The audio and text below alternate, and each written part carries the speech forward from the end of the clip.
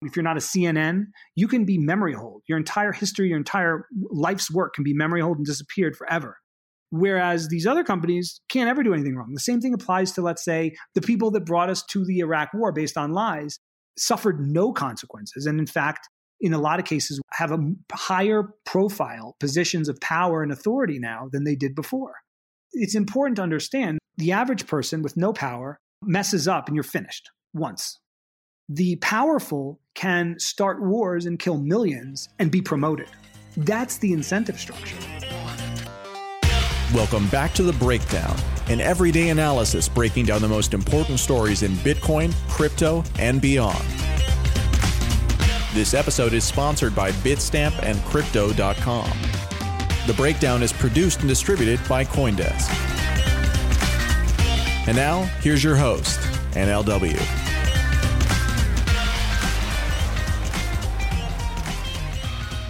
Welcome back to The Breakdown. It is Friday, July 10th, and today we have an extremely special episode. My guest, Michael Krieger, is the author of Liberty Blitzkrieg, one of the most sort of profound and long-running blogs about dissent in some ways of the modern monetary system. Yesterday, just before we recorded this podcast, Michael announced that he was going to discontinue writing on Liberty Blitzkrieg. It doesn't mean that he'll be gone from writing entirely, but he's moving on to a new domain, a new brand, a new story, and a new emphasis. And this conversation is about why, and it's much bigger than just one person shifting their focus. I think it has a lot to do and a lot to say about the state of outrage culture in America. Before we get into that, however, let's do the brief. First up on the brief, Hong Kong has closed its schools. So what happened? The Hong Kong Education Bureau announced the suspension of all schools starting from Monday, and this is because of a local COVID-19 spike that included some parents and students. The closure, I think, reflects the sticky persistence of this virus, as even places that did a great job with it are on high alert about letting it creep back in. Why the story matters, of course, is that this persistence of the virus is spooking markets. For months and months, both myself and guests have been saying that the only thing that really matters in the economy in some ways is what happens with the virus. Ryan Selkis from Messari called this the COVID fear index, which I thought was a great way to describe it. And we're seeing other impacts in the markets now of the persistence of this virus in the US. Treasury yields fell to their lowest levels since the lockdowns began loosening, which means, in other words, that people are moving back to safety. So as it's been for months and months now, you simply can't have a conversation about the American economy and the global economy without asking what's happening with COVID-19. Next on the brief, Coinbase is exploring a U.S. exchange listing. Reuters reported yesterday that Coinbase has started the process for a domestic exchange listing. They're looking, it seems, at a direct listing rather than an IPO, but either way, this could come as early as this year or would almost certainly be next year. Why it's significant is a couple reasons. First, I think that there's probably some relationship to yesterday's brief conversation about the bonanza in corporate equities that we've seen. There's a huge demand to suck up stocks and to sell stocks to build resilience, and this could be part of that. But it's also significant because this would make Coinbase the first crypto exchange to go public in the US, so just another milestone in the maturation of the crypto industry. Third and finally on the brief, China selling off. For the last 8 days, Chinese stocks have been on an absolute tear, and if you'll remember from a few days ago, this was driven in large part by Chinese state media saying, hey, you all should get into stocks, and retail responding. Well, Chinese state funds have now started selling stocks, and this is a sign to Chinese investors that the game may be coming to an end, at least right now. Now, even when we were talking about this a few days ago, people were worried that this sort of state prompting of people to get into the stock market might create a bubble like we saw in 2014, 2015 in China that had some really painful fallout on the other side. Chinese stocks have added $1 trillion in value this week over this huge 8-day surge, up to a total of $9.5 trillion. Why this matters is two parts. The first is that part of the rally earlier in the week in global equities was driven in part by this Chinese rally, right? It was extended elsewhere. It showed confidence. It just gave markets more faith that things might be turning around or getting better. It was also something that we talked about in the context of the potential spillover implications for the cryptocurrency industry. If Chinese investors are really successful, they might move some of their funds to those areas in crypto instead. The bigger thing, though, for me is that this is just one more demonstration of how fundamentally unfree markets are everywhere, right? You had Ray Dalio a couple weeks ago telling the US that he didn't believe that US markets were free anymore because of the way that the Fed intervenes with monetary policy. But this is an even more aggressive intervention in some ways because you have so much control over key pieces of the financial apparatus in China. And that theme of state control over the economy and its implications is a perfect segue to our main conversation. Michael Krieger is the author of Liberty Blitzkrieg. He spent a decade on Wall Street, and watching the failure of that system around the great financial crisis prompted him to make a major change.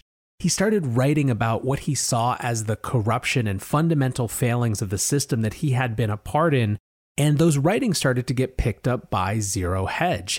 This turned into a pretty prolific writing career that was sort of the red pill for a pretty big number of folks if you go out and ask them.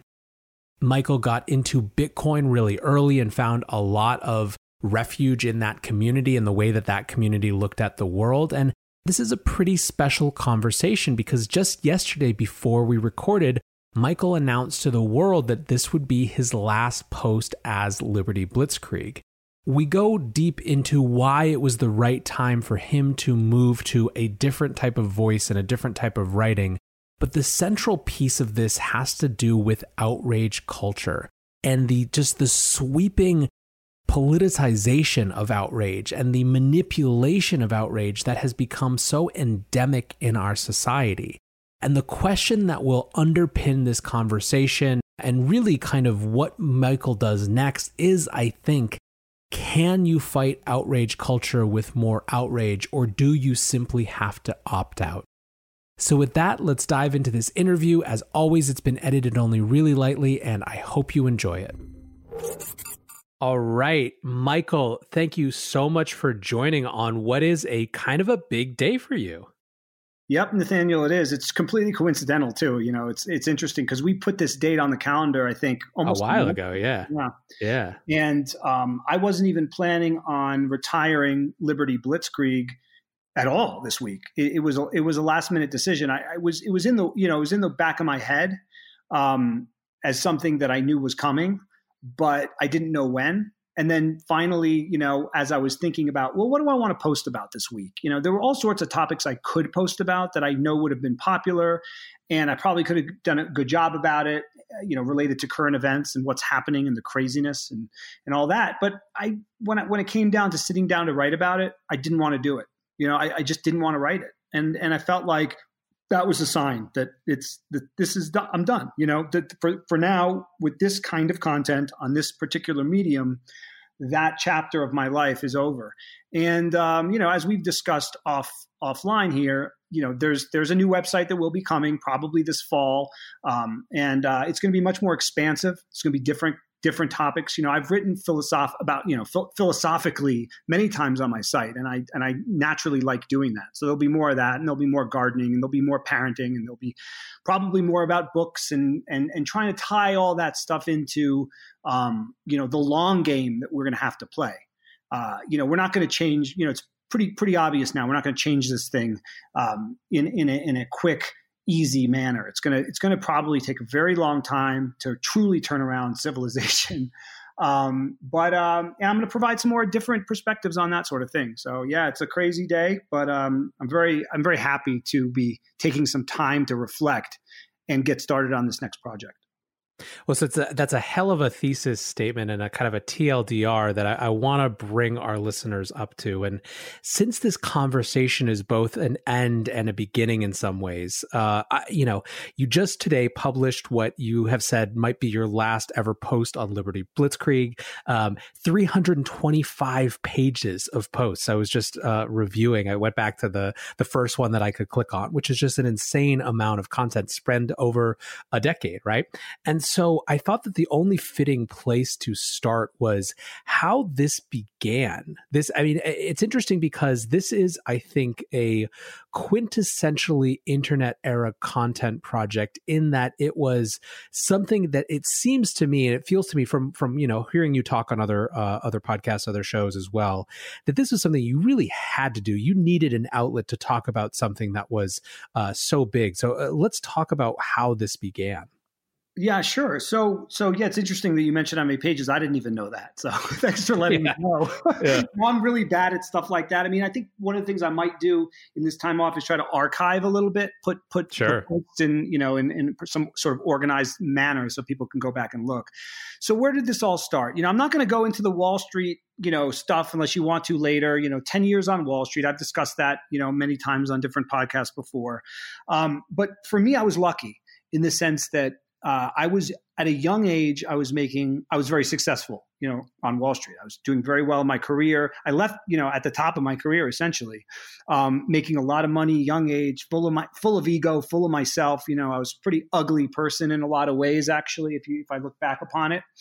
And the crisis was kind of a gift to me. It was a gift and a curse, but it was a gift in the sense that it kind of knocked my ego down on the floor, because when I saw the way that the central banks and government were rushing to protect my industry, right? The industry that needed to be protected and coddled and saved financially the least, right? Mm-hmm. People making all this money for really no good reason. But let's be honest, you're not really adding much to society. That sort of hit my ego, because I realized, you know what? Sure, I'm good at this job. But the reason I'm making all this money is because the system is designed to enrich people that happen to be sitting in this seat. It's not that I'm so special. It's that I'm a smart guy, right, who's sitting in a particular seat in a particular industry that's favored, by empire, by oligarchy. And so that actually freed me in a way, because, I felt like, okay, well, I know I can make money. I know I can make money on Wall Street, So it kind of lost the challenge at that point to me. It felt like, okay, I did that. What are my next 5 years going to look like? I'll be making a lot of money, and I'll be here in New York, and I'll be, probably wanting to kill myself in 5 or 10 years because I'm still doing the same thing and soulless work. And so it allowed me to, contemplate and over time, leave Wall Street and quit. And I didn't know what I was going to do at all. I really had no clue.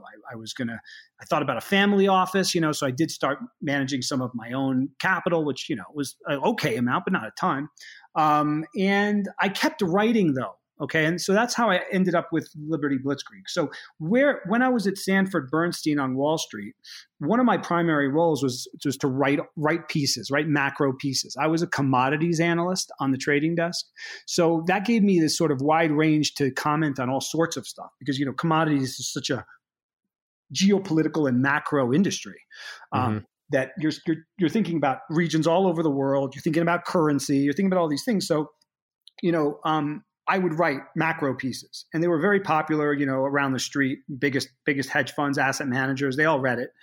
And so I figured, when I stopped, I figured I'd keep writing. What I'll do is I'll take my email list, because I had some contacts, and I, found out who wanted to keep hearing from me, and I kept writing. Somehow that ended up on Zero Hedge one day in early 2010.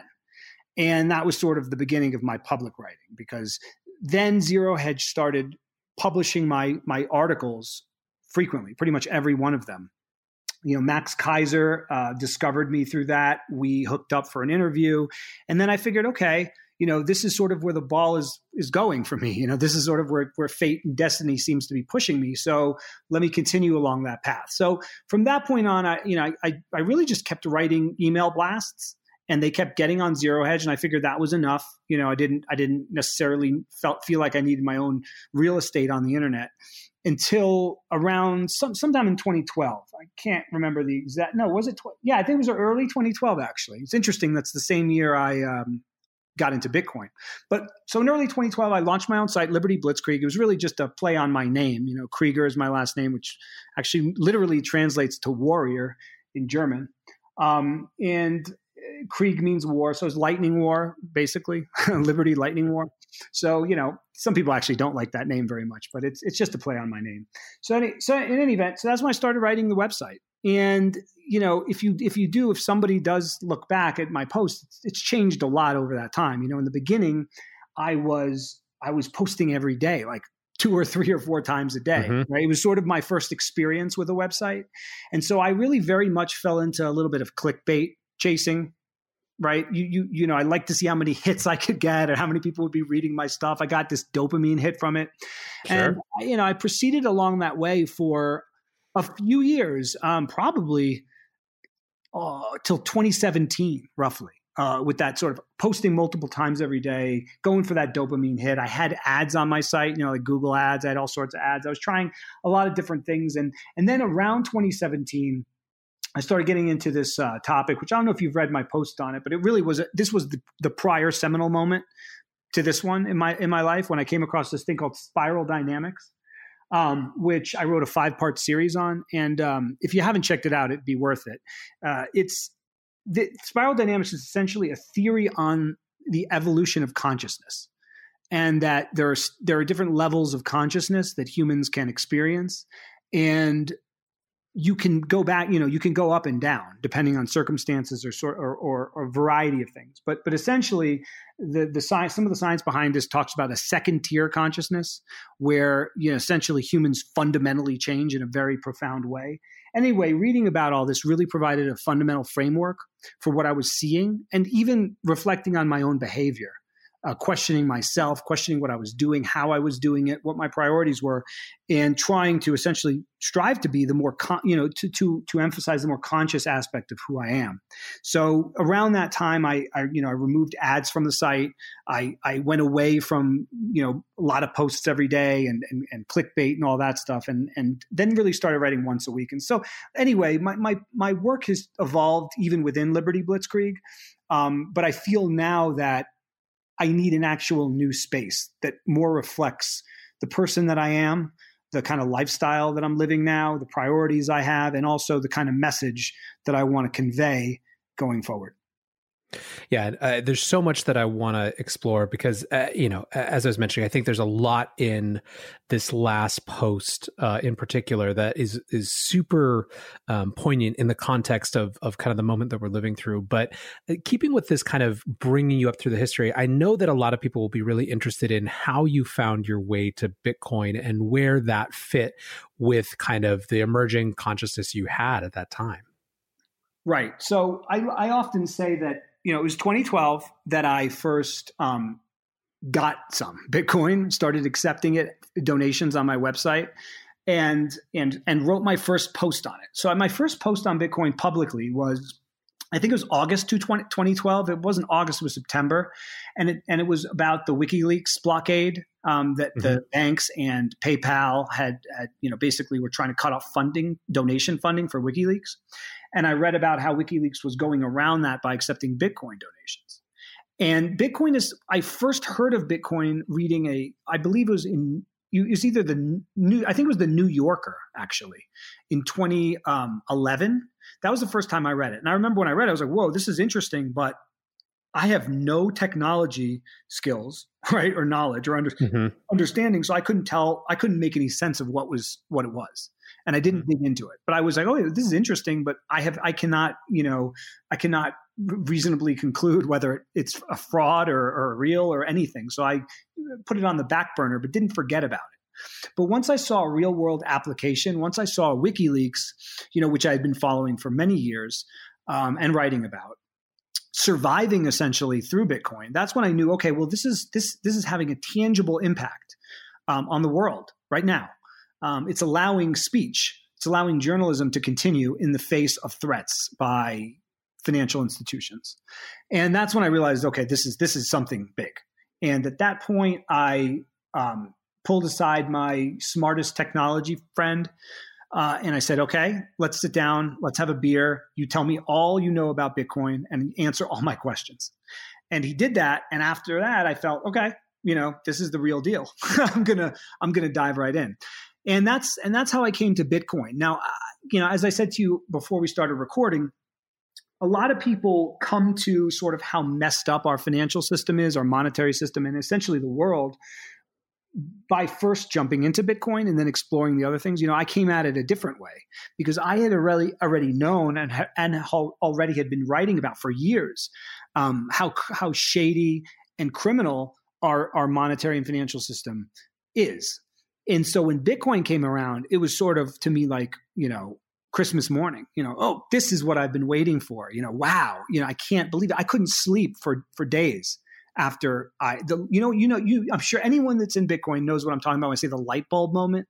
That moment where it all clicks for you and you see the potency and revolutionary power of it for the first time. When that happened to me, I couldn't sleep. I couldn't do anything. I couldn't talk about anything else. Everyone that I would listen to me, I would tell about Bitcoin. A very small amount of people did listen to me, but I couldn't do it. I couldn't think about anything else. But I was very happy because prior to that, I didn't see a way out that was productive. I thought, okay, well, what are we going to do next? What, are we just going to go back to a gold standard? Is it just going to collapse? Like, what are people going to use to transact that's outside of the system, outside of the state? If the monetary system fails, et cetera, et cetera. But when Bitcoin was around, I said, okay, well, we have this now. We have it. We essentially have a lifeboat and we have an alternative.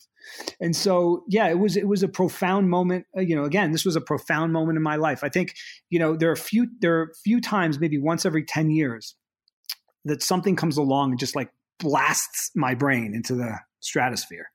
And Bitcoin was that for me over the last 10 years. And, I wrote a lot about Bitcoin for a while. I went to some conferences. I was pretty early on in the whole thing. And then, and now it's just this huge ecosystem and community of smart, talented, decent people who are trying to push it forward. And I'm not in it all day at all anymore. I don't pay that close attention. But I don't feel like I have to. There's so many people doing it better than I could anyways.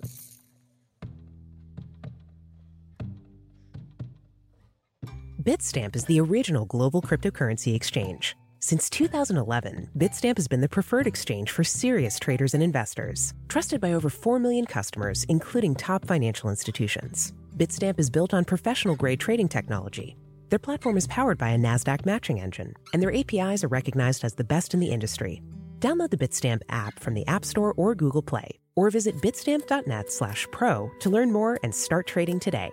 That's bitstamp.net/pro. What's going on, guys? I'm excited to share that one of this month's breakdown sponsors is Crypto.com. Crypto.com offers one of the most cost-efficient ways to purchase crypto out there, as they've just waived the 3.5% credit card fee for all crypto purchases.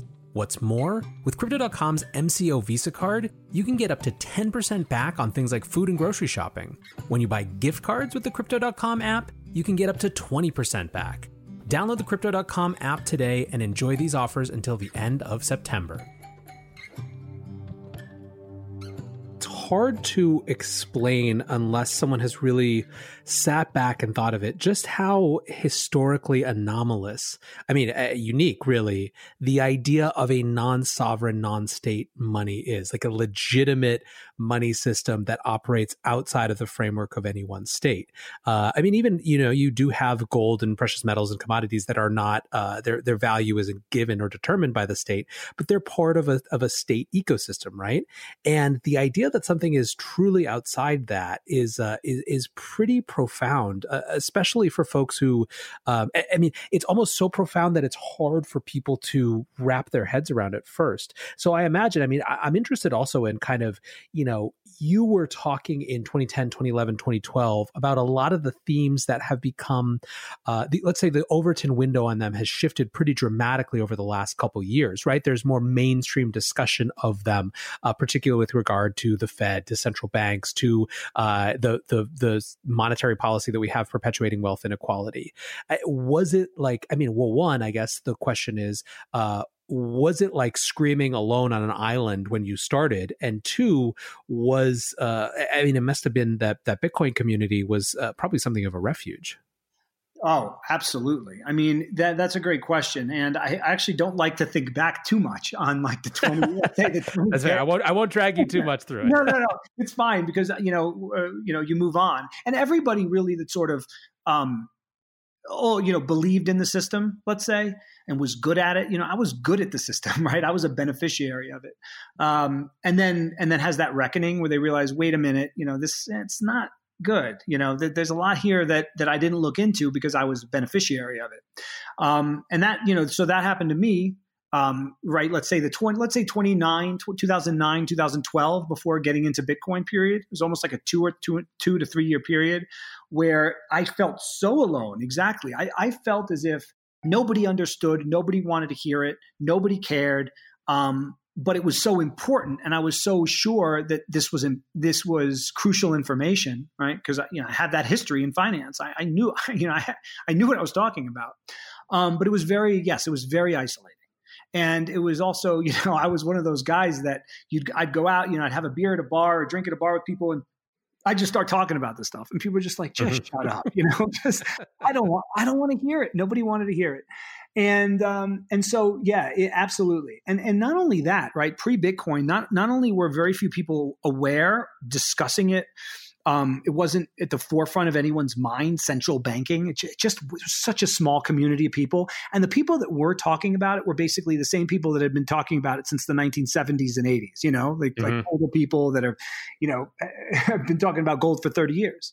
So it was a very isolating time. It was just a lot of gold people. And, some of those people were great and some of them not so great, but it wasn't fun. It wasn't a fun crew. It wasn't a fun necessarily existence.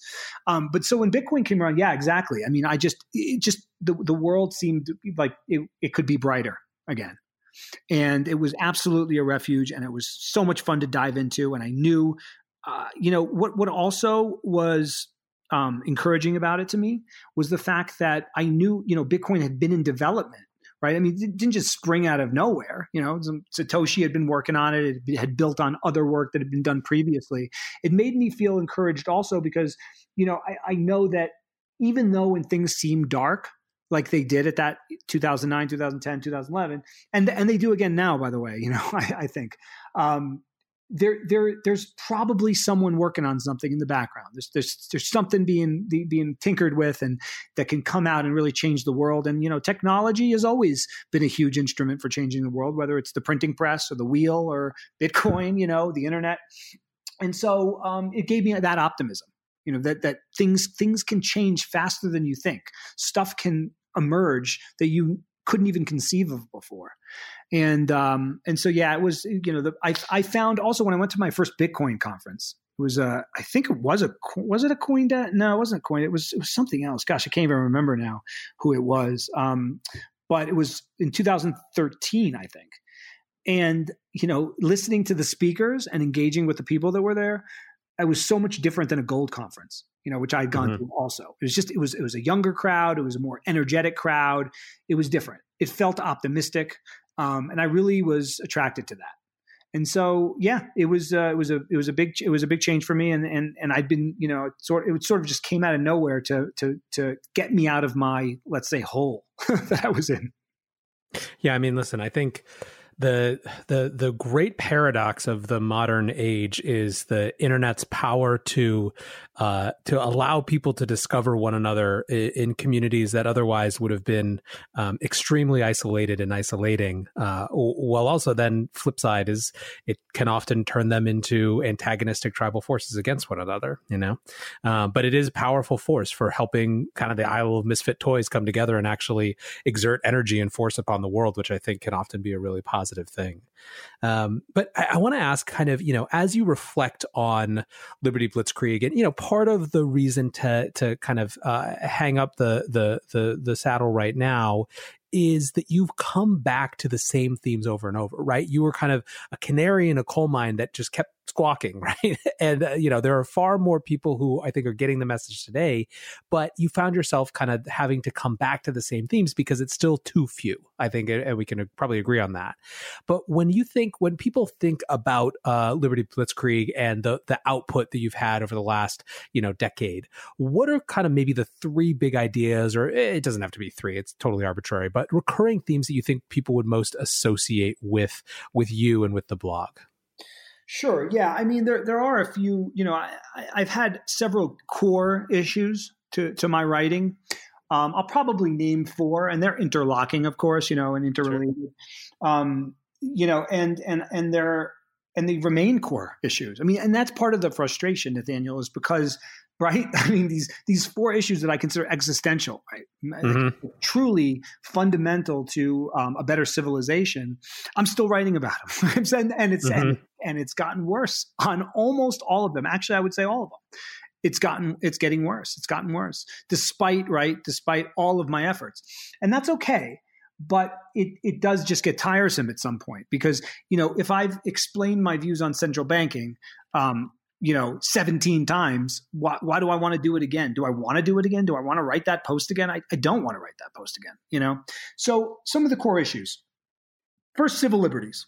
Okay. So within that, we can focus on the Constitution, the Bill of Rights of the United States, something that I, profoundly think were genius concepts for us. In particular, in the beginning of my writing, the Fourth Amendment was a big concern and continues to be, of course, which is privacy, right? Search and seizure. And the way that our government was intentionally spying on us. And before Snowden came out, I was writing about that, right? Because it was pretty obvious it was happening. And then when Snowden came out, people just had to kind of admit it. But that was an early theme for me. Free speech, right to protest. That's obviously, it's the most important of all of our civil liberties. And now you see that one being increasingly under fire and under attack, which is very depressing and concerning. You've seen that you're seeing that happen in a lot of ways. Of course, the social media giants was very duplicitous what they did. I'm not saying it was originally planned this way, but for, let's say, Twitter to emerge and say, this is a platform for everyone essentially to speak, and then to just narrow that, like you said, the Overton window, to just over time just narrow and narrow and narrow who can speak and what they can say and all this stuff after everyone joined, after the whole world built their platforms there, I think is deeply, deeply unethical. And you see that though in YouTube, Google, Facebook, it's happening to all of them, and it's a very huge problem. So civil liberties is core to me. Just one of the things that made the country, a beacon, right, for so many decades. The other would be, financial feudalism, which I've written about, the debt feudalism, how debt is used as a weapon against people with no resources and is used against them with no resource, and then used as an offensive weapon by people that do have a lot of money, like financial oligarchs and hedge fund managers, et cetera. Into that goes central banking, of course. I mean, I don't need to review why that's important, but, of course, so central banking, economic, essentially the rigged economic system in central banking, civil liberties. The other would be empire and endless war, militarism. This is one that goes back to the very beginning for me, because I found and still find that a lot of Americans are quite ignorant as far as what their country actually is. There's the stuff you learn in the school books, and then there's the reality. And the reality is that the U.S. is a global hegemon, it has been a global empire. And what I try to do for people is not just say, okay, well, first of all, is empire ethical? Is the U.S. empire ethical? Or is it ever ethical, right? But beyond that, I like to argue, and I do argue all the time, that empire is pernicious and negative force for the average person. Okay, so there's a small segment of people that benefit from the plundering overseas, okay, whether it's defense contractors or Wall Street. There's a small group of people that are fantastically rich and powerful because of that. Right? The people that essentially make the decisions that matter in this country. Everyone else, though, it's bad for. It's what's led to offshoring. It's what's led to spending trillions and trillions of dollars overseas while our own infrastructure fails at home. It's what the dollar, right? I think the USD reserve currency is a huge albatross around the neck of the middle class in this country, precisely because it allows us to be lazy. We can just print the world's money and get resources and essentially not have to have a functioning economy because we are the reserve currency. So empire and geopolitics and how it hurts the average American, including played a huge role in decimating the middle class, has been another core issue of mine. And then, Bitcoin, of course, has been important to me, things like that. I've written a lot about how Bitcoin is, sort of a teacher. It's not just the end all be all. There's all sorts of lessons from it. So, for example, when it comes to social media or speech platforms, the Bitcoin model is the one that makes sense, right? It's this permissionless, just like you can send Bitcoin permissionlessly from one address to another. You should be able to speak, permissionlessly on a platform. And I don't know how we're going to get there, though. That's a real problem. See, I think the value of Twitter is that it did have this huge diverse group of people globally talking. And by eliminating certain types of people or coming from a certain way, or even people that talk in a kind of language that the executives at Twitter don't like, you're reducing the actual value of the conversation, and you're going to end up siloing people. And I think that's actually going to be pretty dangerous. So let's hang on that point for just a minute, because I think it's so important now. Because I don't know that, and you are kind of just saying this as well, I don't know exactly what the answer is. And it seems to me that let me put it differently. I don't know what the answer is outside executives who decide that they're not willing to, it's still almost a centralized mandate for openness, right? That could be overturned through, let's put it a different way. If Jack Dorsey decided that he was going to allow everything to go, right? It was going to be governed like Bitcoin, which is a system he obviously likes. Then all of a sudden, Carl Icahn or someone comes in and says they don't like that, and they kick Dorsey out, and they impose all these new restrictions because they can't get advertisers to buy into something that's not a safe space, right? That is a possibility anytime you have a centralized platform. The problem, it seems in some ways, is that these companies that have grown to a size and a scale and an influence and an importance in our world, in our culture, in our society, that is totally unparalleled to companies from even a generation ago, in some ways, they're more like public utilities, but they're not. They're still private companies. And I don't know how to reconcile those two facts. Yeah. So, okay. Well, that was an interesting point. So, Nathaniel, as an energy analyst, I did a little bit on utilities, right? You mentioned utilities. Mm-hmm. Utilities are private companies. Okay. They trade on stock exchanges. Most of them, right? They pay dividends. They have profit and loss, but they're highly regulated because of the fact that they're utilities. They deliver electricity and gas to people, and you should have, and I agree with having stringent regulation there.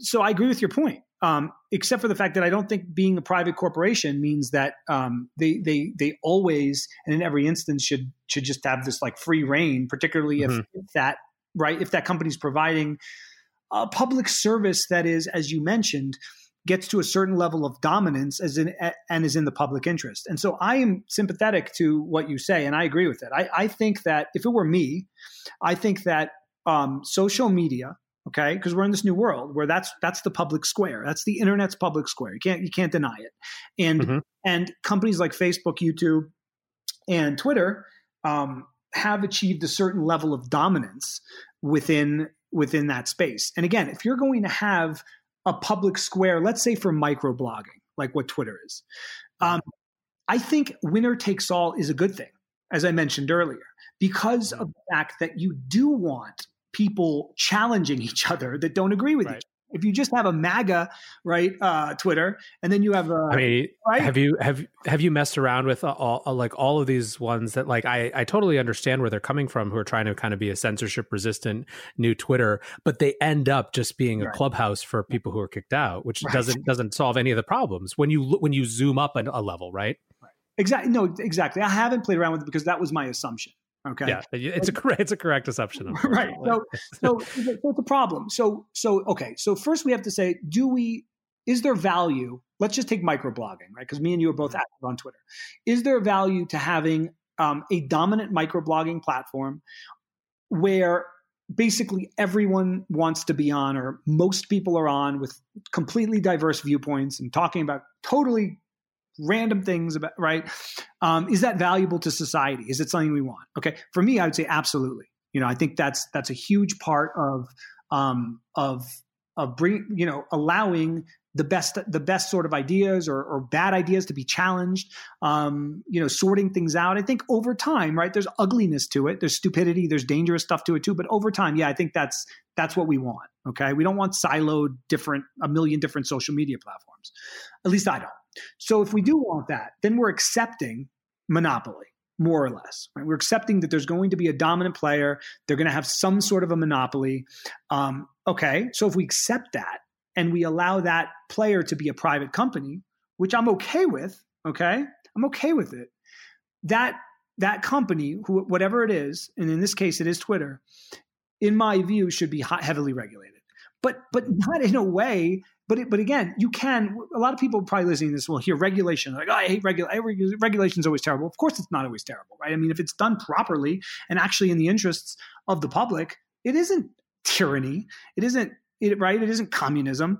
And the example is clear. So is Twitter more free for, let's say, the United States? Is Twitter a more free platform? Is it a more liberating platform? Is it a better platform if it is regulated to follow the First Amendment, right? Like First Amendment law remains very good. Okay, there's no First Amendment law on the internet, right? I mean, on these platforms, but in practice, we still have that on the books. So that is a extraordinarily liberty-minded thing. The latitude to which we have free speech in this country, and so applying that to Twitter, to make the argument that is somehow tyrannical or too much government, for the government to say, no, we want the most free speech possible in accordance with U.S. law and Constitution, applied to the monopoly platform for microblogging, I think that's completely reasonable. And in fact, I think it should be done. Because I think outside of like a totally decentralized solution, which we still haven't seen. And also, by the way, you get into problems with that too, with, because there are things that are illegal and should be illegal that you don't want, going on, let's say, child pornography or things like that. You don't want, right? There's stuff that's not protected by free speech, right? Exactly. But right, if it's totally decentralized, how do you manage that? Who manages it, et cetera? So I think the option is staring us right in the face, and I'm annoyed with Dorsey and his team because it was such an obvious thing to do, and he should have done it, right? If he had just said, "I'm an American, I'm running an American company based in San Francisco. I'm a believer in our Constitution and the Bill of Rights, and I have faith in the laws that govern free speech in this country in which my company is based. I am going to apply First Amendment law to the platform. If it's legal, it stays. If it's illegal, it's not. You have block functions, you have mute functions, and you also have our tyrannical algorithm, which is going to sort out a lot of this for most people, right? Right. So that's what he should have done. I mean, now he's dug in too much and stuff, but I don't think it's going to happen. But think about how easy that would have been. That the headache is over at that point. Okay. So you know what I mean? Your terms and conditions are First Amendment. That's it. Yeah.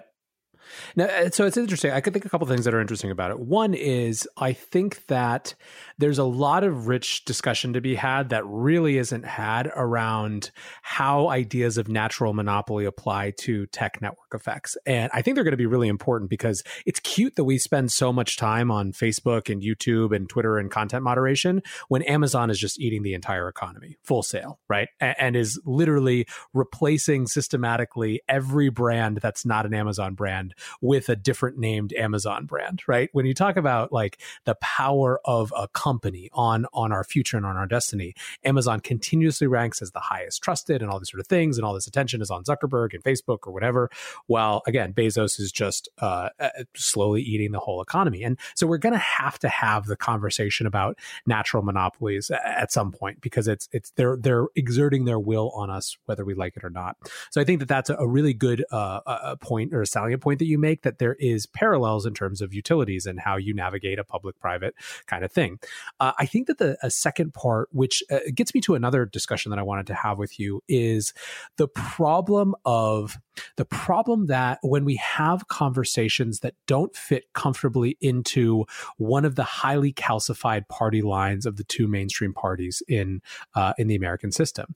And the reason that I bring it up in this case, and you even kind of intimated this as you were talking about it, some people are going to hear regulation. You have in America, it's the right, which has systematically gutted, not hold aside even policy, the narrative that government has any role to play in regulating companies.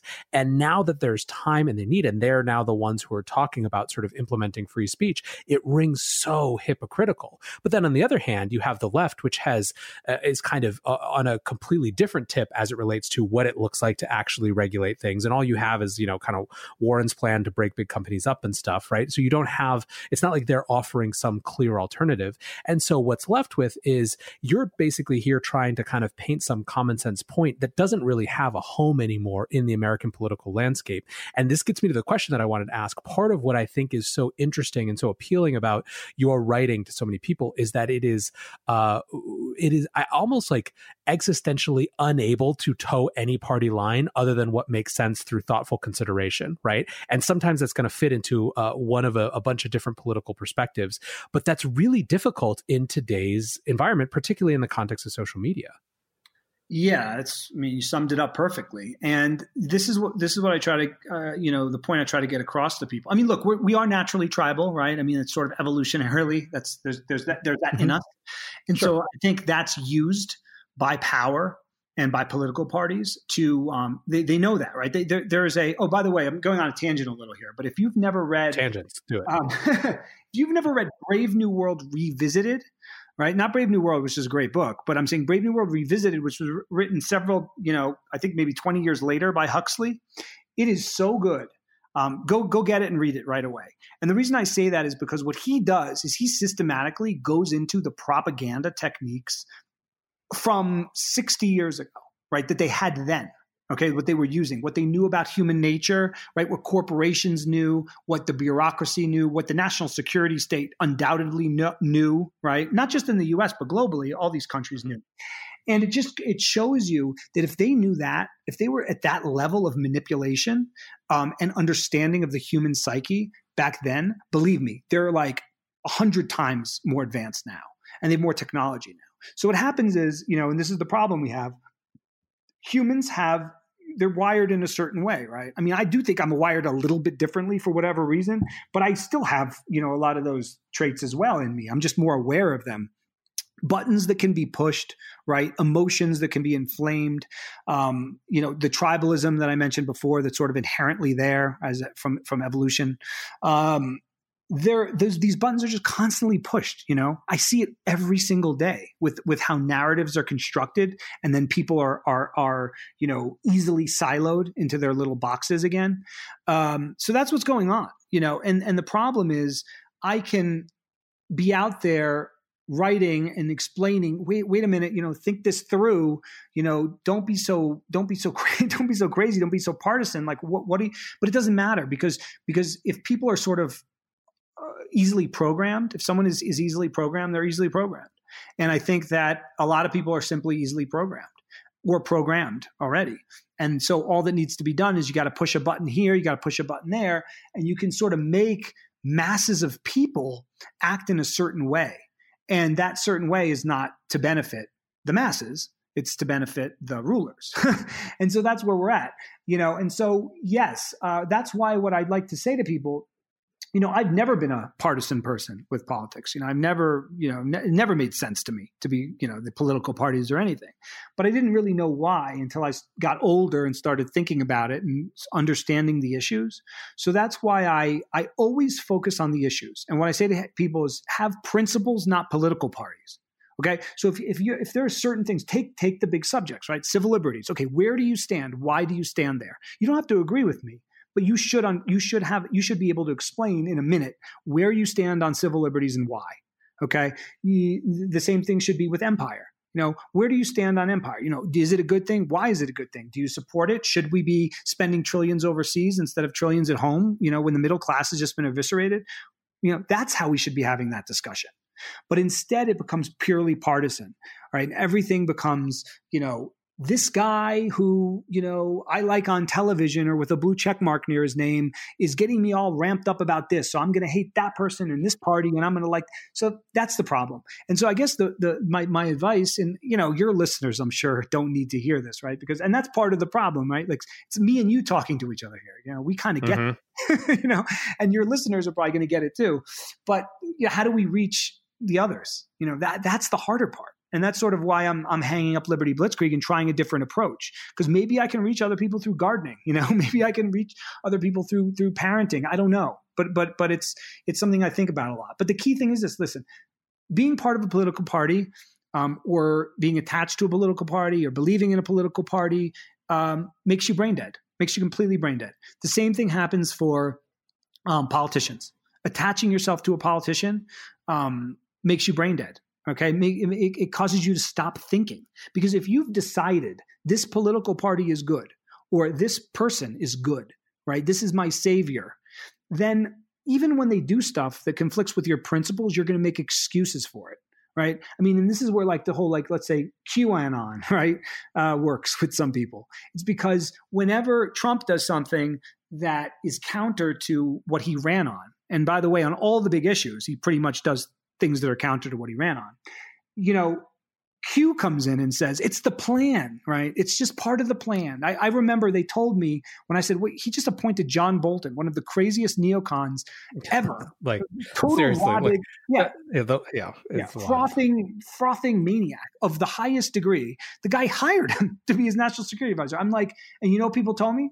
They said, keep your friends close and your enemies closer, right? Like as if it was this master plan, right? To get Bolton under control. And guess what? Now look at it. Was that really what happened? Of course not. So this is your problem. This is the problem for a lot of people is once you've gone in, right? Once you've decided this party is good, this person is good, you stop thinking. Right. So my suggestion should be, and by the way, I've seen this happen to very smart people. It's not just morons. This can happen to anybody because it's human nature. It's part of your ego. The moment that you've decided I'm in on this, right? And you've, let's say, publicly stated I'm for Trump, right? I believe in Trump. He's good. You know how hard it is to walk that back? It's very hard. Most people can't do it. And so you will make excuses for the person. It's sort of like, and this is one of the lessons I've learned being on Wall Street and investing. It's like what they say, cut your losses, because you got to just sort of do that in life in general. And gardening, taught me the same thing. I just had to cut my losses on a tomato plant, right? Something that I had grown since April from a little baby seed. It's in the garden. I see there's a disease. It hurt, but I had to tear it out, and that's part of life. And so for me, you got to focus on principles. And so I would ask everybody to say, okay, what are my principles? Okay, so the first thing you should do is sit down and on a piece of paper say, what are my 5 biggest issues? What do I care about the most? Because not everyone has to care about empire and central banking like I do, but I care about it and I try to get other people to care about it. But you don't have to care about it. But what do you care about? Okay, what are the top 5 things you care about? Okay, what's your position on those 5 things? Okay, great. So then if there's a politician that is checking some of those boxes and actually doing good work on them, you can say, good, I support your action on those issues. And when they deviate from it, you say, I don't support your action on those issues. You don't need to support a person. You should support policy and principles.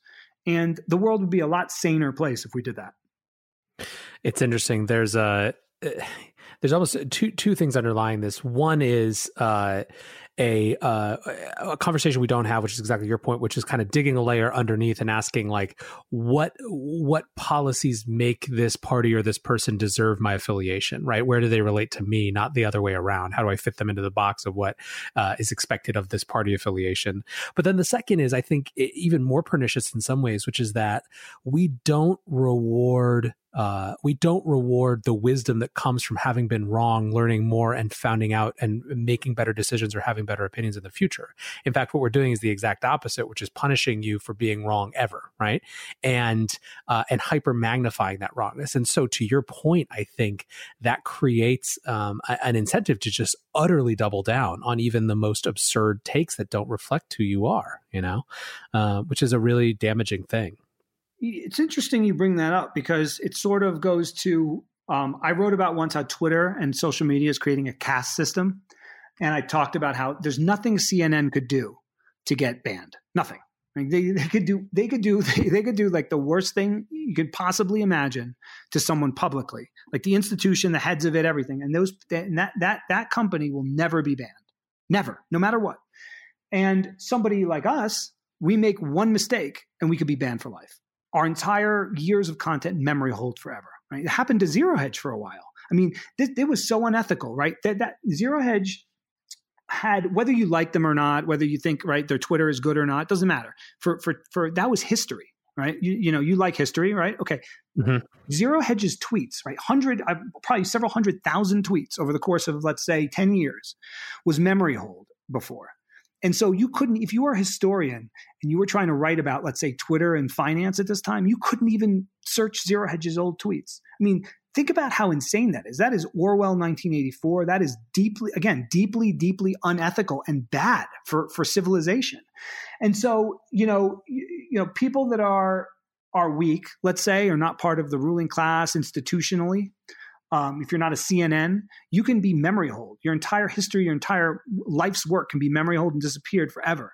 Whereas these other companies can't ever do anything wrong. The same thing applies to, let's say, Iraq war criminals. The people that brought us to the Iraq war based on lies suffered no consequences, and in fact, in a lot of cases, have a higher profile positions of power and authority now than they did before.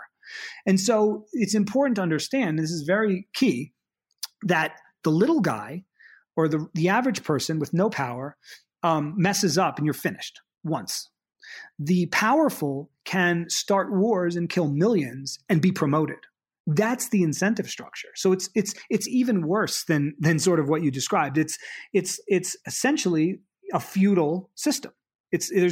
We don't live in a rule of law society anymore. I'm sure you're aware of, sort of what happens when people get charged with crimes these days. They pile on the charges so bad that you have to plea. Like most people don't even go to court to try to fight out their charges, because if they do and they lose, they're basically, they're facing decades in jail. So instead they just, a huge, I think it's like 90%, it's like a really high number of people just end up pleading and taking a lesser sentence and pleading guilty, even if they're not guilty, to just avoid that risk. And I've seen that over and over. And so, yeah, we have a completely, again, Max Kaiser, coined this term. It's true. It's neo-feudal, or it's financial feudalism. The U.S. today is more akin to a feudal structure when push comes to shove, than most people realize. It's really fascinating. I think one of the things that's so interesting about the post that you wrote today, and one of the pieces that I wanted to come back to, and I kind of want to, maybe this is a good segue to when the cracks started to come in and how you started to kind of make this decision. But one of the lines was about this, right? You said, the imperial oligarchy wants us fighting amongst each other, and it's a trivial task provided it triggers the culture war hysteria switch embedded in so many across the ideological spectrum. So clearly this is something that you think about a lot, right? That the way power stays in power is to either distract you or to get us engaged in conflict with one another. Right. So the topics that I discussed, right, that I mentioned were core to my writing over the last decade. Think about how often they dominate the narrative. I mean, after what just happened with this another crazy bailout where the Fed's now buying corporate bonds, right, high yield bonds. I mean, think about how little that was discussed. Think about the fact that did CNN or Fox, right, did they come out and make that this giant issue? Like, wait a minute, this is a huge deal. The Fed is now buying corporate bonds. It's never done that. What the heck is going on? No. You don't. There's no big discussion as far as, war too. There's never a question about, is this good? Is American militarism good? Is American empire good? Right? That's not on the table. You know what I'm saying? So like the biggest issues, the ones that I talk about the most, are almost never discussed or promoted. But what media does like to do is pick somebody, right? Because you can always find crazy, right? You can always find bad or demented, just like there's incredible, beautiful, altruistic, selfless people, right? Some people like that. There's just crazy, terrible, evil, sociopathic people. And so what media likes to do is they like to take some random person, okay, let's say holding up a MAGA sign, or some random person, let's say holding up a Black Lives Matter sign, and then pick the worst possible example from that group saying something crazy, right, or mean that nobody can believe, and then they get outraged. And so you can get both sides outraged, because then people start thinking, wow, look, right? Like, so the Trump people will see that Black Lives Matter, right? And they'll say, oh my, these people, look at this. They're all like this. The left needs to be destroyed. And then the left sees the MAGA person saying something that could be, let's say, anti-Semitic or whatever. And they'll say, oh, see, they're all like this. All these Trump people, they're all hateful. They're all bigots. They're all white supremacists. We got to get rid of them. Right. And so so everyone's energy is focused on the fact that, oh my gosh, on the other side, there's this existential threat of this mob, and they're going to take down the country. And then you don't focus on how power really functions. And, as I alluded to, or more completely bluntly said in my piece, this is not an accident, right? I mean, if I was in power and I was a psychopath, it's exactly what I would do. It would be easy. And, I've said this before, but one of the more depressing, right? There've been a lot of optimistic things I've come across in the last 10 years, but probably the most depressing realization that I have had, and there's undercurrents of that in the piece I wrote over the last 10 years, is seeing how easily most people are manipulated. And so if we're living in a country where there's 325 million people, and let's just say 35% of those are extremely malleable, let's say, to narrative control or manipulation, you're talking about 100 million people. And that's a lot. So how do you overcome that? What do you do about that? I don't know. I tried using reason and doing shows like this to get my points across. I'm really proud that I did that work, and it's there, if maybe for the future for people, maybe 20 years from now, people will sort of see some wisdom there. But I don't have an answer other than, I'm going to try to be a great parent, right? I'm going to try to be a great dad. I'm going to try to raise children who are, decent, ethical, thinking, creative, curious people, adults, because I think we've really messed up. You look at, like, I can get mad. I can say, oh my God, look at all these people, they don't get anything. But at the same time, like, who knows what sort of education they had, what sort of upbringing they had. Like, did they have abusive parents? You know what I mean? Were they eating junk food their whole lives? The brains turned to mush. There's a lot of things that, I can be very dismissive and critical, and I often am.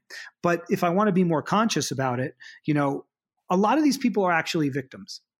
And I hate to say it, but in a lot of cases, there might not be a possibility to work with them. And so for me, I've got 3 little ones at home.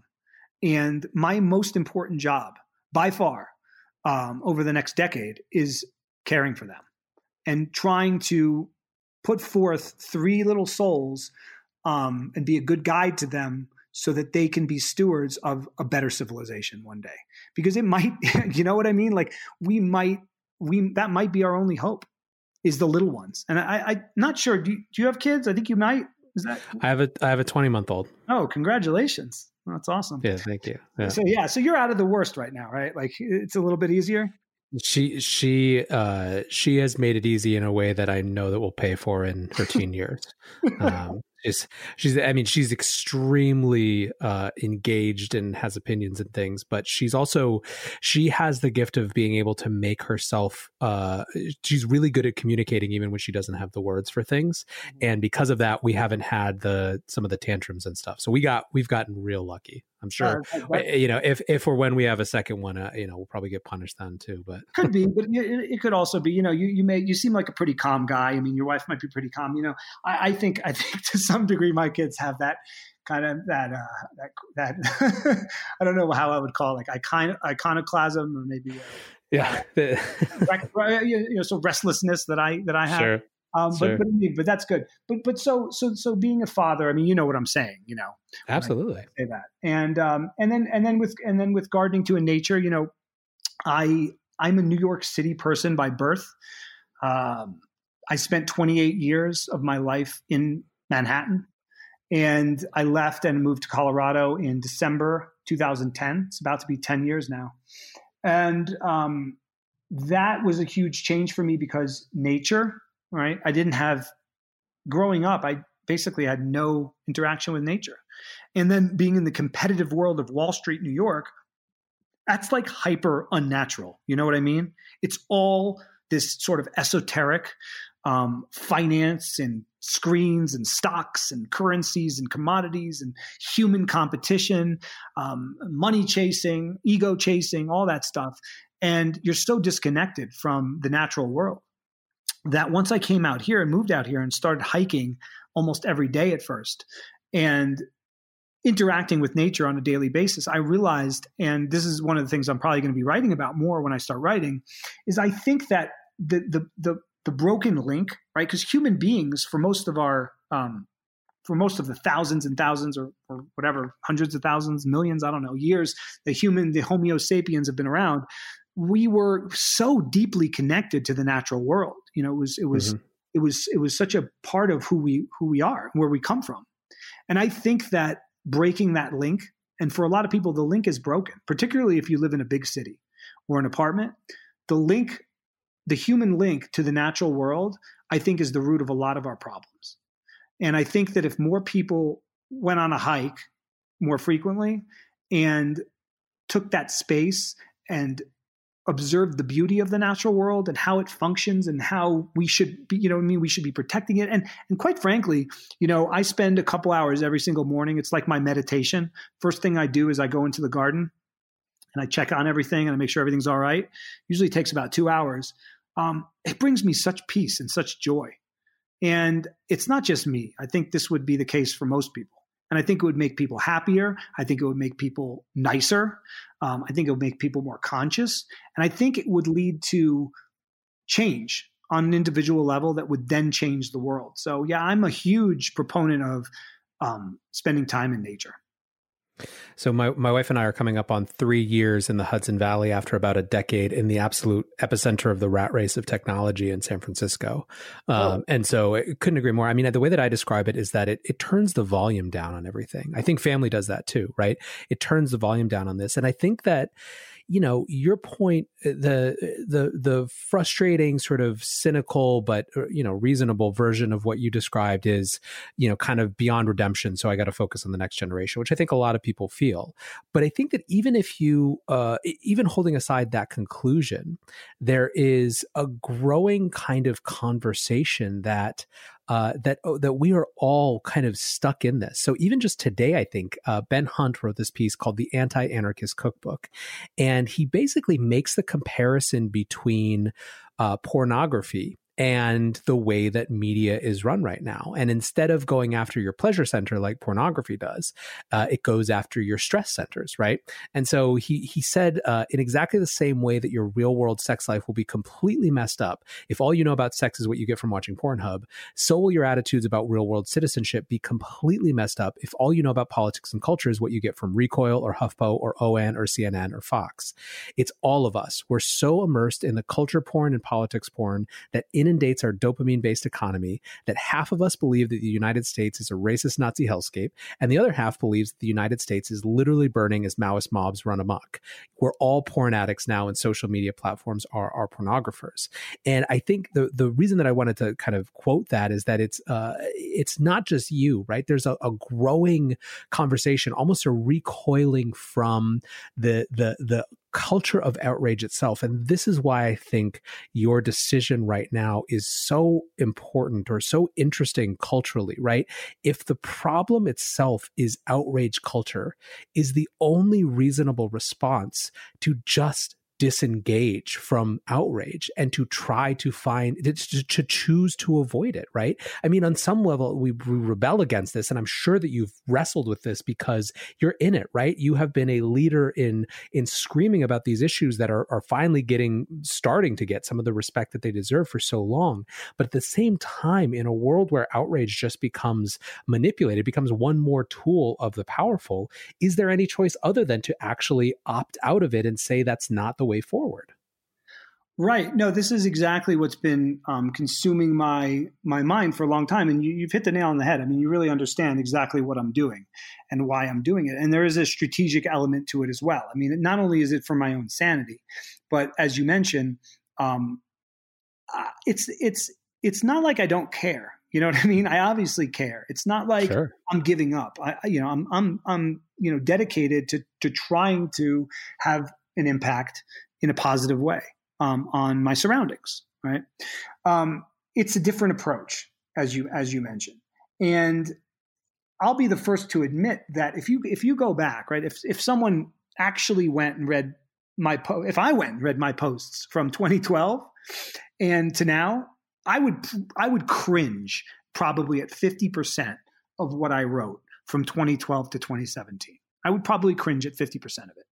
Because I was, in a lot of ways, I mean, not as bad as some of these people, but in a lot of ways, yeah, I was pushing outrage, right? I felt that outrage, even though it was genuine, and I think it was thoughtful outrage, it was outrage nonetheless. And I was trying to actually get people outraged because I figured if people got outraged, but for the right reasons, we could kind of change things. That doesn't work that way, or it did not work that way. And that approach I sort of ditched a while ago. But now, yeah, as you say, the problem that we have, I think, is if we're not setting the agenda of what we're talking about, then we've lost. And so by engaging on the controversy of the day, right, whether it's statues, white supremacy, whatever is being promoted by the media or certain people, and that everyone seems to need to talk about at this exact moment for some weird reason. By putting myself in that debate that I didn't bring up to begin with, I'm being played to some degree. My energy is being redirected. It's being pushed in a manner that I don't necessarily want to be going in. But I felt obligated to some degree because as you say, my hat's been in the ring for so many years, and I do have stuff to say on all this stuff. I feel obligated to say something. But as I mentioned earlier, I just don't want to do it anymore. I'm tired of it, And so, I feel like there's a lot of lessons that I can explain and even relate to the world through other means, through my day-to-day life. And quite frankly, I want to spend more time with my kids. I want to spend more time being more resilient and growing more food and stuff like that than I do reading about politics. And so if that's the case, then I should probably, make my work match that. If that's what I want to be doing more of. So that's what I'm going to be trying to do. And, the other thing is this, when I think back to the last, let's say, 15 years. What books or what articles inspired me most? What really connected with me most? What changed me the most as a person? It wasn't some article about the Fed. It wasn't some article about culture war or anything or politics or even geopolitics. It was like, reading books, let's say, like one of my favorites was the Bhagavad Gita according to Gandhi. Read that like 12 years ago. And it was really good because it was the Bhagavad Gita, but it was, essentially narrated by Gandhi, where he's providing his own little, thoughts on passages from the text. And it just like, there was so many pearls of wisdom there that stuck with me forever. It really, it's just like, it like flipped a switch in my brain that made me see the world differently forever and in a better way. I want to be that guy. I don't want to be Gandhi, obviously.